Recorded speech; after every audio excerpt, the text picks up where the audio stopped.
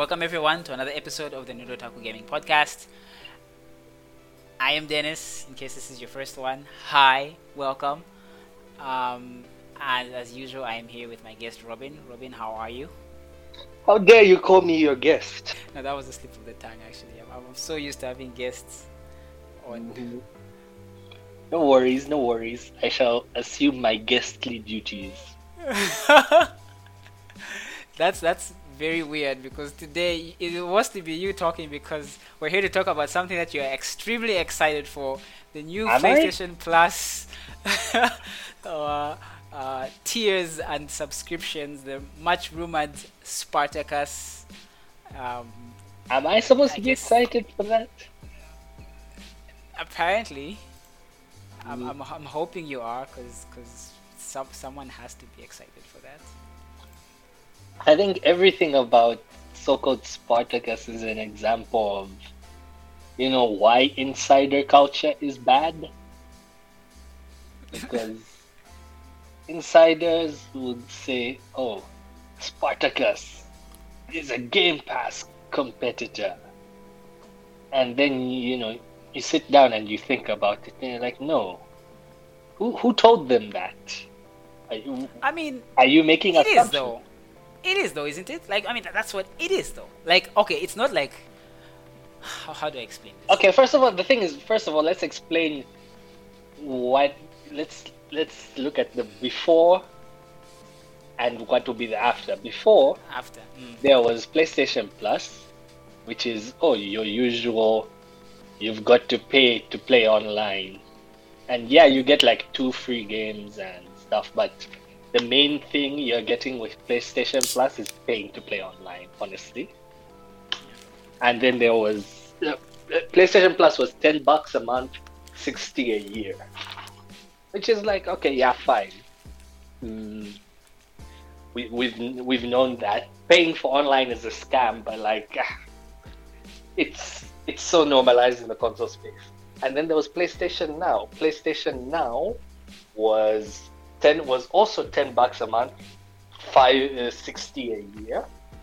And what PlayStation Now gave you was a library of games, downloadable PS4 games, as well as some emulated PS2 games and PS3 games for streaming. That is what PS Now gave you. Robbie told me that he could download some PS Now games. Yeah, I said downloadable PS4 games. Oh, okay, yeah. So the PS3 ones or PS2 ones could not be downloaded? PS2 ones could be downloaded. It was just PS3 which was streaming. So PS2 and no PS1. There was no PS1, no. So basically, it gave you what Game Pass gives you. The difference was, of course, the quality of the games. You wouldn't get day one first party PlayStation titles and stuff like that. Like Godfall. Godfall is not first party, but Godfall never was anywhere on PS. Just in general, the quality of the service kind of reflected in the price because it was cheaper. It was $60 a year, which was $5 a month. You can't get a yearly Game Pass. Game Pass you can only get per month.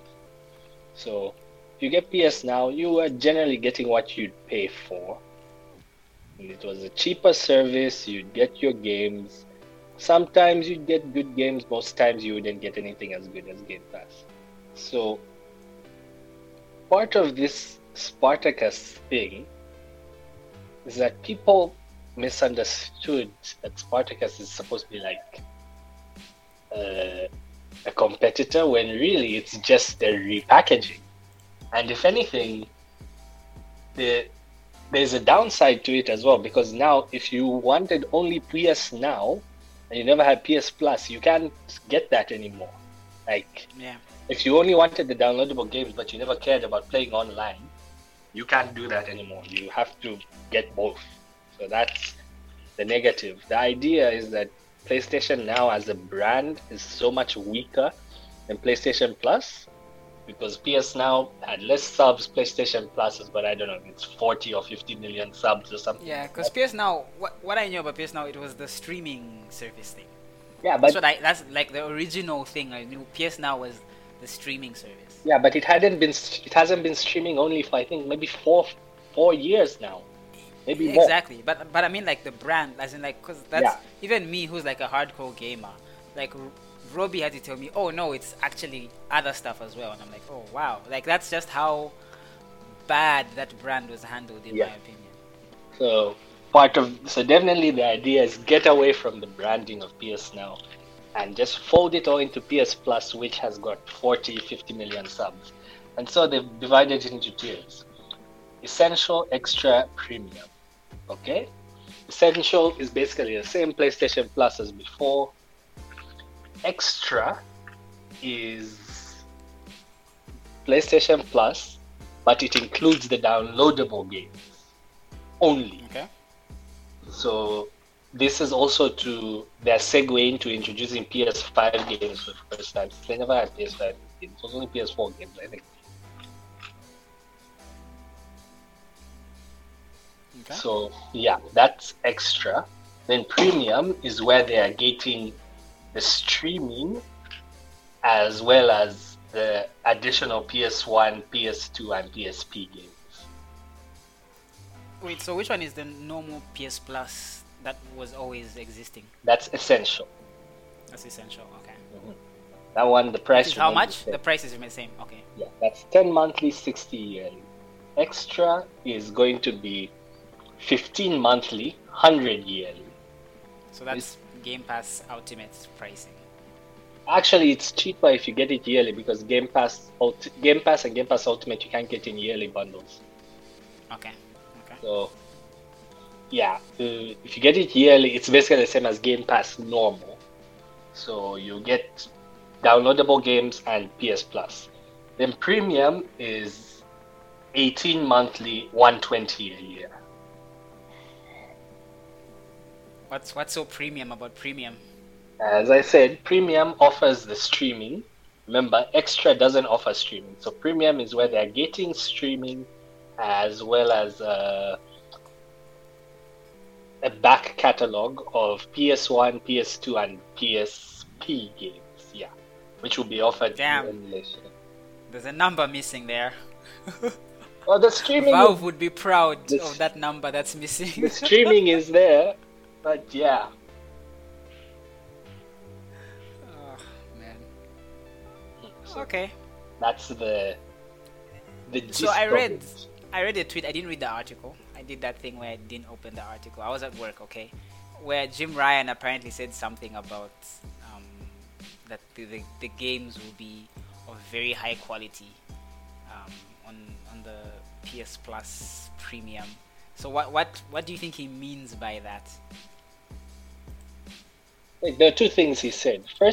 The first thing he said is that when we launch it, we're going to have like lots of high quality publishers. And the second one he said seemed to imply that our emulation solution will be good. So there's two things there. So I don't know. Okay. Yeah. So what do you think? What do you think about the package? It's a rebranding. It's a repackaging. That's the thing. There's not much really to say. I guess you don't think it's a competitor for Game Pass? Clearly. Not really. For me, I don't see it that way. Like I said, I see it as just a repackaging to get away from a negative brand, as well as a way to leverage PS Plus to get any stragglers, if I can say that. Yeah. Okay. So, I mean, there's not much to really say about it. A lot of probably the more illuminating thing was when Jim Ryan was asked, hey, are you going to put your games day one? Then he said, no, it won't work. But the landscape is ever changing. That's probably the most illuminating thing. Him saying the landscape is ever changing. I think that 2-3 years from now they will put one of their games day one on that platform. No, I think some games will come day one, but not like all of them. Like it won't be a promise like, oh, definitely Starfield day one. Maybe they'll just say, oh, here's this multiplayer game, you put it day one or something like that. Last of Us is multiplayer patch thing. Yeah, something like that. They'll just give everyone that game.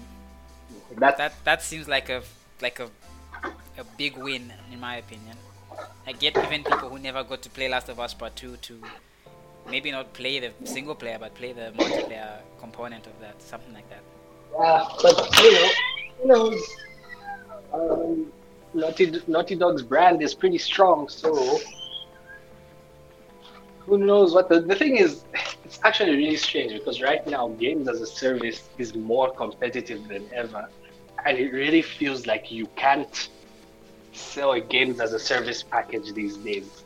Like you can't sell your gas at $60 and then have it be a gas. It's and what was that? Is it Extraction? It was Extraction, right? God. no, like if you have a single player component attached, yes, you can do that. But like something in Last of Us multiplayer, no, you can't because it's exclusively multiplayer. I don't think you can do that anymore with these sorts of stuff. Yeah. Unless you have a significant add-on to the package, like a beefy single player. So maybe if they package it with the Last of Us remake, then yeah, maybe then they could sell it. But as if it's going to be standalone, it would be pretty much perfect for this type of service. Yeah, I mean, I think it is a competitor. I think it's a bad competitor, but it's a competitor. I think that they'll be testing the waters with this just to see how it goes. Like I said, maybe put that Last of Us multiplayer thing there, see how that goes. I'm sure the numbers will shock them and then they'll be like, oh wow, maybe we should keep doing this. And that automatically changes, if it works, it changes how they look at their business model now. Now they also have to be like, oh crap, we need like 5 first party games every year. Now they also start like hunting studios or getting deals for like first party things, which Sony already does. Like they already do that with like Death Stranding and but look, these other games. Don't you think you kind of devalue what your point when you often say that these guys are trying to be like boutique? Yeah. Now, if I think that when they do try and this works out, they'll be like, maybe we shouldn't spend 5 years making one super polished 30-hour single player game when we can just make a, fine. But I don't want those games to go away. I don't think all of them will go away. I think maybe we can have like 2 studios tops doing that. I think. It's weird because again, like Sony have already said that their preference is not subscriptions, but instead is gas. They said they want to make lots of gas now, which for me has made me very disillusioned about the company as a whole.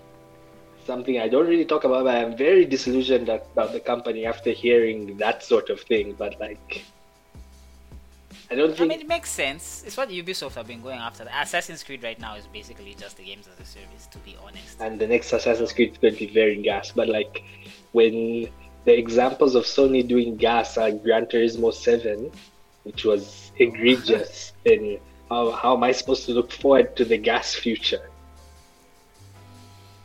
Yeah, I mean, what's coming up? Like, what do we know that's coming up from them? Apart from God of War, because that's just a single player. Jade Raymond's game is going to be gas. Yeah, but when was the last time she published a game? No, but it's going to be gas. Like, yeah, they've got a game being made by former COD devs. That's Deviations Games. Their game is going to be gas. Supposedly Guerrilla Games have got a gas in the works. Last of Us multiplayer is going to be gas.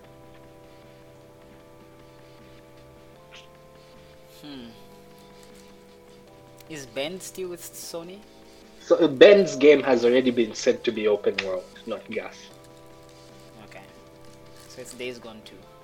Well, they said it's not Days Gone, but they said it's a new open world IP.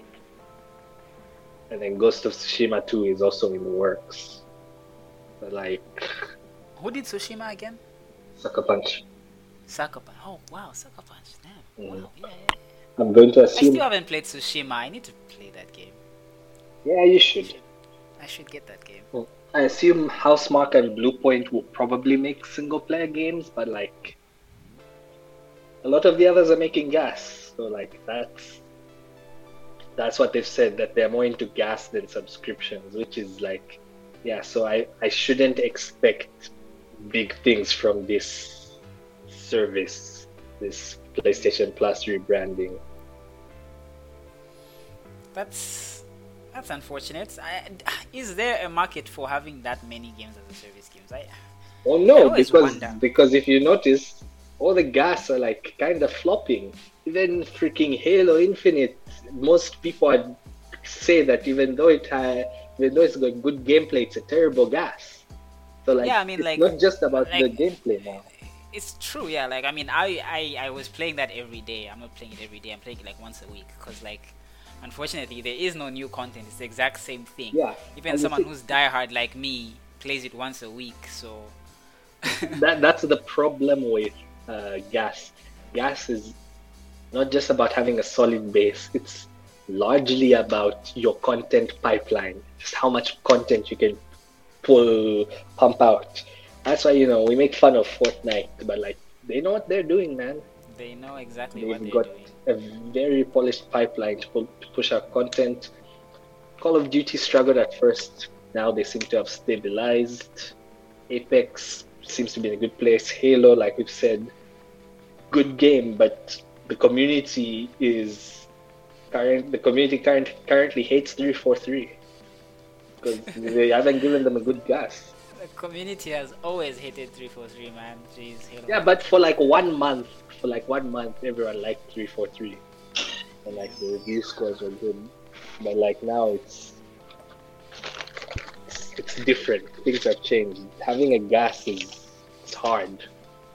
And the fact that they called it Infinite as well, like that's the big joke in the forums. Everyone's like, "Oh, Infinite." It's like infinitely similar, more like. So it's tricky. Obviously, the goal with the gas is just to get one hit, and then you're sorted. But like,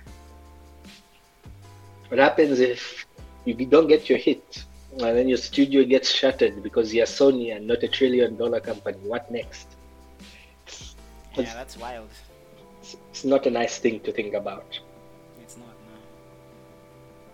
no. That's a shame. Yeah. Anyway, I guess that's the new PlayStation Plus / Spartacus news. I'm wondering if there's anyone out there excited for that. I'll be very curious to know if they think that it's a Game Pass competitor. I'm very curious to know that as well. Anyway, speaking of exciting news, we got official confirmation from the ESA that E3 is not happening this year, and everyone was so happy about it. Not really. I saw a lot of snarky, yeah, rip, good thing, good riddance, it's finally, etc. I saw so much of that. I saw very little, I think like only the super old heads were like reminiscing about like, I didn't like, oh, I missed this about E3, I missed this about E3, etc. But most people were like, yeah, screw E3, man. So yeah, it works two ways. I mean, a lot of what I saw was, yes, there was a lot of good riddance, but there was a lot of caution, like it's probably like, even though the ESA is a horrendous organization, most of the hatred I saw was towards the ESA, not E3. It's the ESA for being incompetent, because apparently the devs actively left the ESA to go to other avenues because they're more competent. So it was like, oh yeah, the ESA is terrible, but it is probably a net negative as a whole. So, which is that's probably where the truth is. And yeah, the ESA sucked, and I saw a lot of, oh, I hated that developers would have to crunch. Oh, I hated that the ESA doxed us. Oh, I hated that we'd get so many fake trailers, blah blah blah blah blah blah. And then everyone would just say, oh, but there were good times and so on and so forth. So I don't know. I don't like the ESA. I feel like there's no place. They're not great. There were obviously a lot of bad things that were happening. Like, things were not being run well. E3 was in the pits. The last E3 was not that good, you know. But the one thing that I would definitely miss, and I was in the space with like Jeff Kidd. He held a space, I think 3 or 4 days ago, explaining, like, just kind of talking about E3 and like the future plans for the Summer Games Fest and stuff. And one thing that he iterated on, which I'm glad he did multiple times, was my biggest gripe with the Summer Game Fest, of it being this 5-month-long thing or whatever. I'm exaggerating, obviously, but like, just it being lasting so long, and like each day wanting to have their own day or week and spreading it out. What I liked about E3 was that concentrated, just avalanche of just like super concentrated news for just 3 days, and then it spills over into like the remaining 4 or 5 days. That week is just nothing but games. My timeline is nothing but games. You open up the BBC, and of the 10 headlines, 3 are about video games. I loved that. Summer Games Fest doesn't give you that. Even the Game Awards does not give you that, unless it's extremely concentrated in that way. And even the something that I saw a lot of journalists talk about is the finding like these hidden gems, just physically. Like, kind of a good example is The Witcher 1 at the back of the BioWare booth, where people are like, there's this weird game by these Polish guys. There's 4 of them, and they're just showing it on the thing. I also remember on the Giant Bombcast, Vinny talking about seeing Carmack with the fucking headsets duct taped together, and him explaining about how VR might be the future, and like the thing was basically not working half the time, but he was so excited because he tried it on, and it was like, wow, this is like the best working VR thing ever. And of course he was talking about Oculus. It didn't even have like a proper code name at the time, but like, hearing stories like that, you're like, okay, like Summer Games Fest can't give you that. There's just no way that it will give you stuff like but that. The digital E3 doesn't give you that either. Exactly. So like, what's the point of E3 if it's not physical? Isn't that why we have GDC? See? No, I agree. I fully agree. I do think that having that physical style E3 is very important, and I think they should. The big thing was always like, are we a consumer event? Are we a media event? Are we a trade show? And I think that the answer to that is very simple. It's a trade show and a media show, but you kind of spice it up with some consumer stuff later on. So you can make days 1 and 2 just trade and media, and then tell the media people to go home.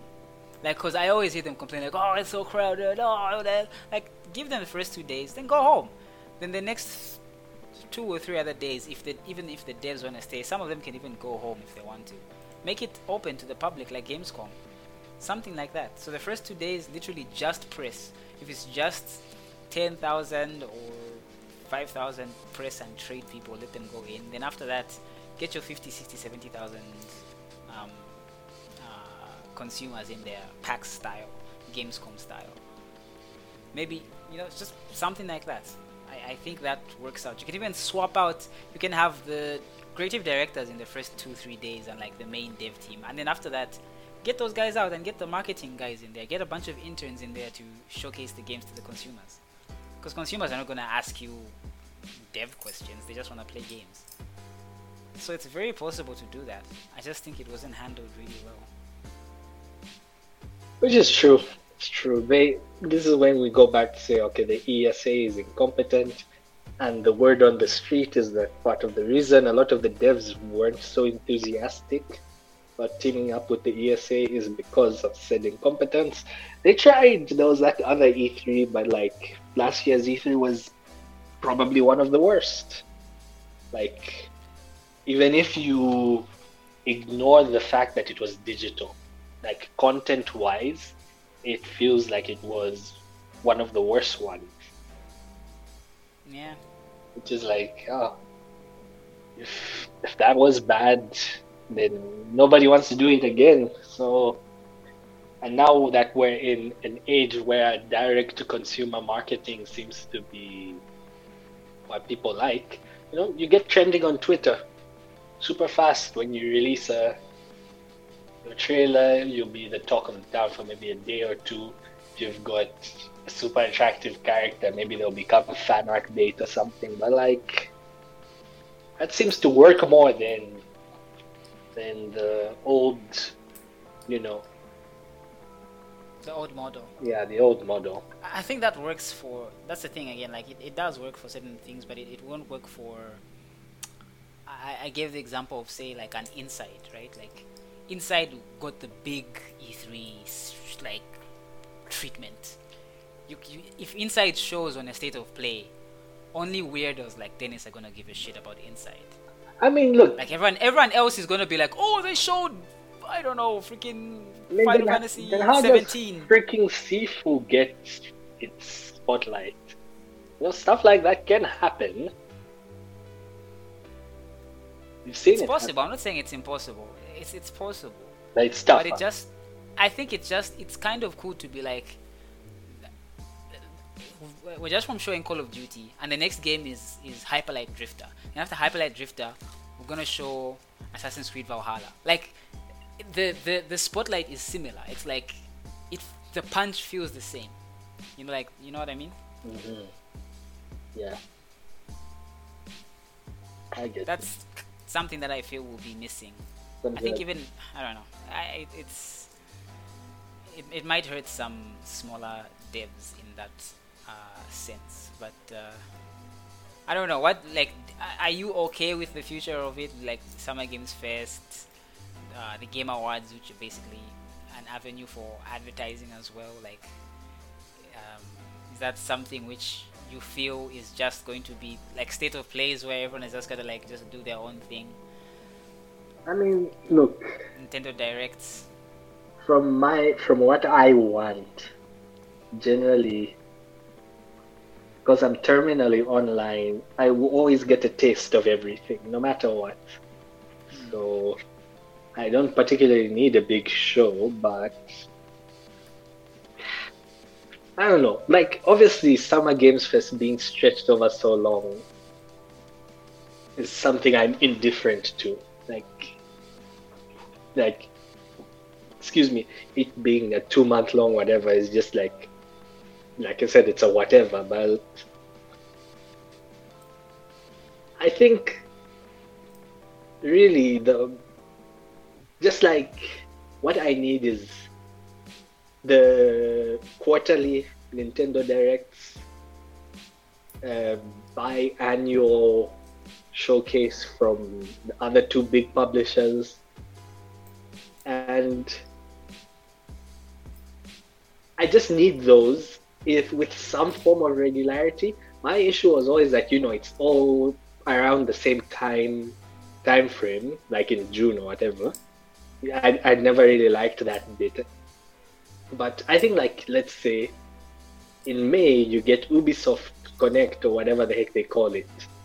In June you get EA Play. In July you get a Microsoft conference or something. In August you get this. In September you get your September Nintendo Direct. But that's actually part of what I like about Nintendo, because of that regularity. You know that September and then March/February, you always get a direct there. I get you. I guess it's just a difference in tasting. I like to be slapped in the face with that information, just dazed by it. I don't want to be drip fed. I don't mind just getting one thing once a year, and I don't mind that. That's because it's just like, it's like going out and getting complete blackout and then not drinking. Yeah, but then you've got that problem of you've got quiet months. You've got months like now, freaking April, nothing is happening. This is when you catch up on your backlog, baby. This is backlog period. A backlog is a concept created by man. True. True. But no, I get you. I think that most of the consumers are just more used to this new format. I guess I'm just kind of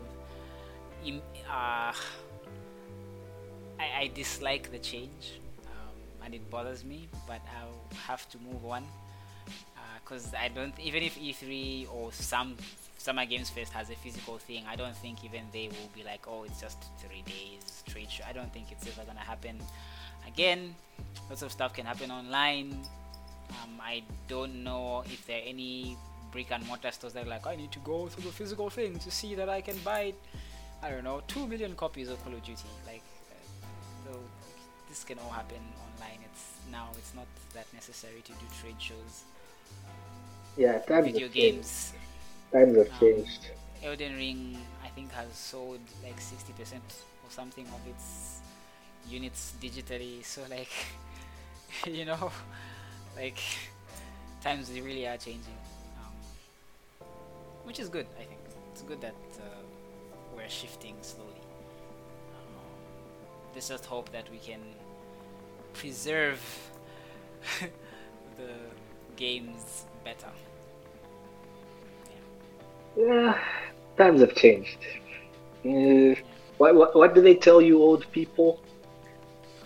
What's the phrase? I have no idea what phrase you're talking about, because I, my friend, am a young'un.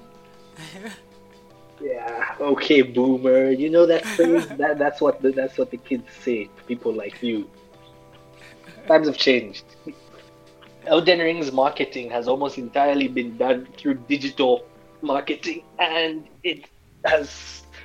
You see, a game like Elden Ring, if it was tied to E3's marketing cycle, does not succeed the way it does. But because of being tied to insider culture, it had a leak which insiders were talking about. It had a random trailer drop. It had a Gamescom. It was a part of like a Gamescom digital show, then Game Awards, and it's a perfect example of this is how stuff is marketed these days. Yeah, no, I agree. It's the future. It's how it be. Yeah. I guess we can close off by talking about what you've been playing. I know you've been playing. You played and beat Tunic, which I had only played for like an hour. Tunic is wonderful. Let me explain what Tunic. Oh, you've played Tunic, so fine. Yeah. Listen to this.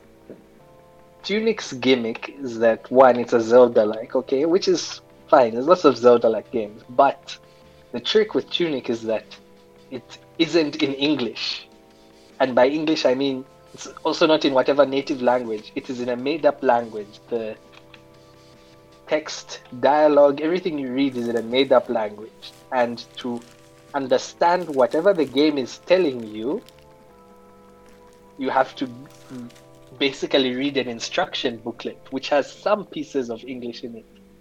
And the instruction booklet is split up into pages which are spread all over the world. So you explore the world, pick up pages of the instruction booklet, and you learn how to play the game. Even with stuff which was there the whole time, but you just learn through the instruction booklet. The instruction booklet has your map, it has your controls, it has how to for example, level up. It has tips on where to go, all that sort of stuff. But you can level up in that game? Yeah, exactly. You wouldn't know that unless you got the correct page in the instruction booklet. Huh, okay. So, that's an example of... I like how you're skipping the fact that it's a Souls-like. I said it's a Zelda-like. It's a Souls game. No. It has a stamina meter, it has a freaking bonfire, it has a checkpoint, it's not called a bonfire. Whatever, it's a Souls game. That's a generous reading of the situation. Okay, tell me how it's not a Souls game. No, tell me how it's not a Zelda-like. It looks like Zelda. It sort of plays like Zelda, but it's not a Link to the Past. You know what I mean? Like, it's not that. You get powers like in a Zelda game. Like in Souls games, you don't get like, oh, now I've got a grappling hook and now I can go to past areas with a grappling hook and explore. No, you don't do that in Souls. But in Tunic, you do that. Okay, I guess it's a combination of both. It's more Zelda than his Souls. And when you die, you lose your gold or whatever, and then you can go back to the place and get that gold back. You lose only 20 coins. Oh my days. Souls games, you lose all of it. You only lose like 20. It's barely anything. I mean, it's good. I liked what I played of it. I just had played it. I felt duped because I had played it. I was like, I want to take a break from Elden Ring. I want to take a break from the Souls game so I can play a nice, chill game. And it turned out to be not so chill. So, that's the only reason why I kind of paused on it. But it looks very good. It plays really well. The hour I played, I thought the music was just fine. You said you think the music is like super good. Maybe I just need to explore more, I guess. I don't know, play more of it. Yeah, music's got great vibe. It's very, it's kind of like, it's the good type of indie game music. So that says enough. Yeah. No, it's good. It's like super highly rated as well. If things go well and more games get delayed, it's definitely going to be in the Game of the Year talks, I think. Based on what I've seen from journalists and stuff, like there are people who are like, this game's rad. So yeah, it's that good. It's very, very good. I recommend it to most people. I think you should try out the game. How long did it take you to beat it? A day, but that's with my type of playing, which is so not 24 hours. Not healthy. So it took you 24 hours to beat it? No, I take breaks and sleep, but like it's roughly 8 to 12, I think. Okay, that's not too bad, and you're really good, so like it's probably like 20 hours. Maybe. Yeah. Okay. All right. That's good. I'm still tracking along in Elden Ring. Most of my mutuals who started the game before me have surpassed me, and I'm like, damn, do I suck that much? But we keep moving. I got stuck because I don't have a quest log, but that's fine. We'll find a way to keep moving. It is what it is. Hey man, you were told to go to the mountains, which you can do. It's just that the mountains are hard. The mountains are hard. Oh, and I also tried the Legendary Edition of Mass Effect. Looks super good. That game is too big. 100 GB, what the hell?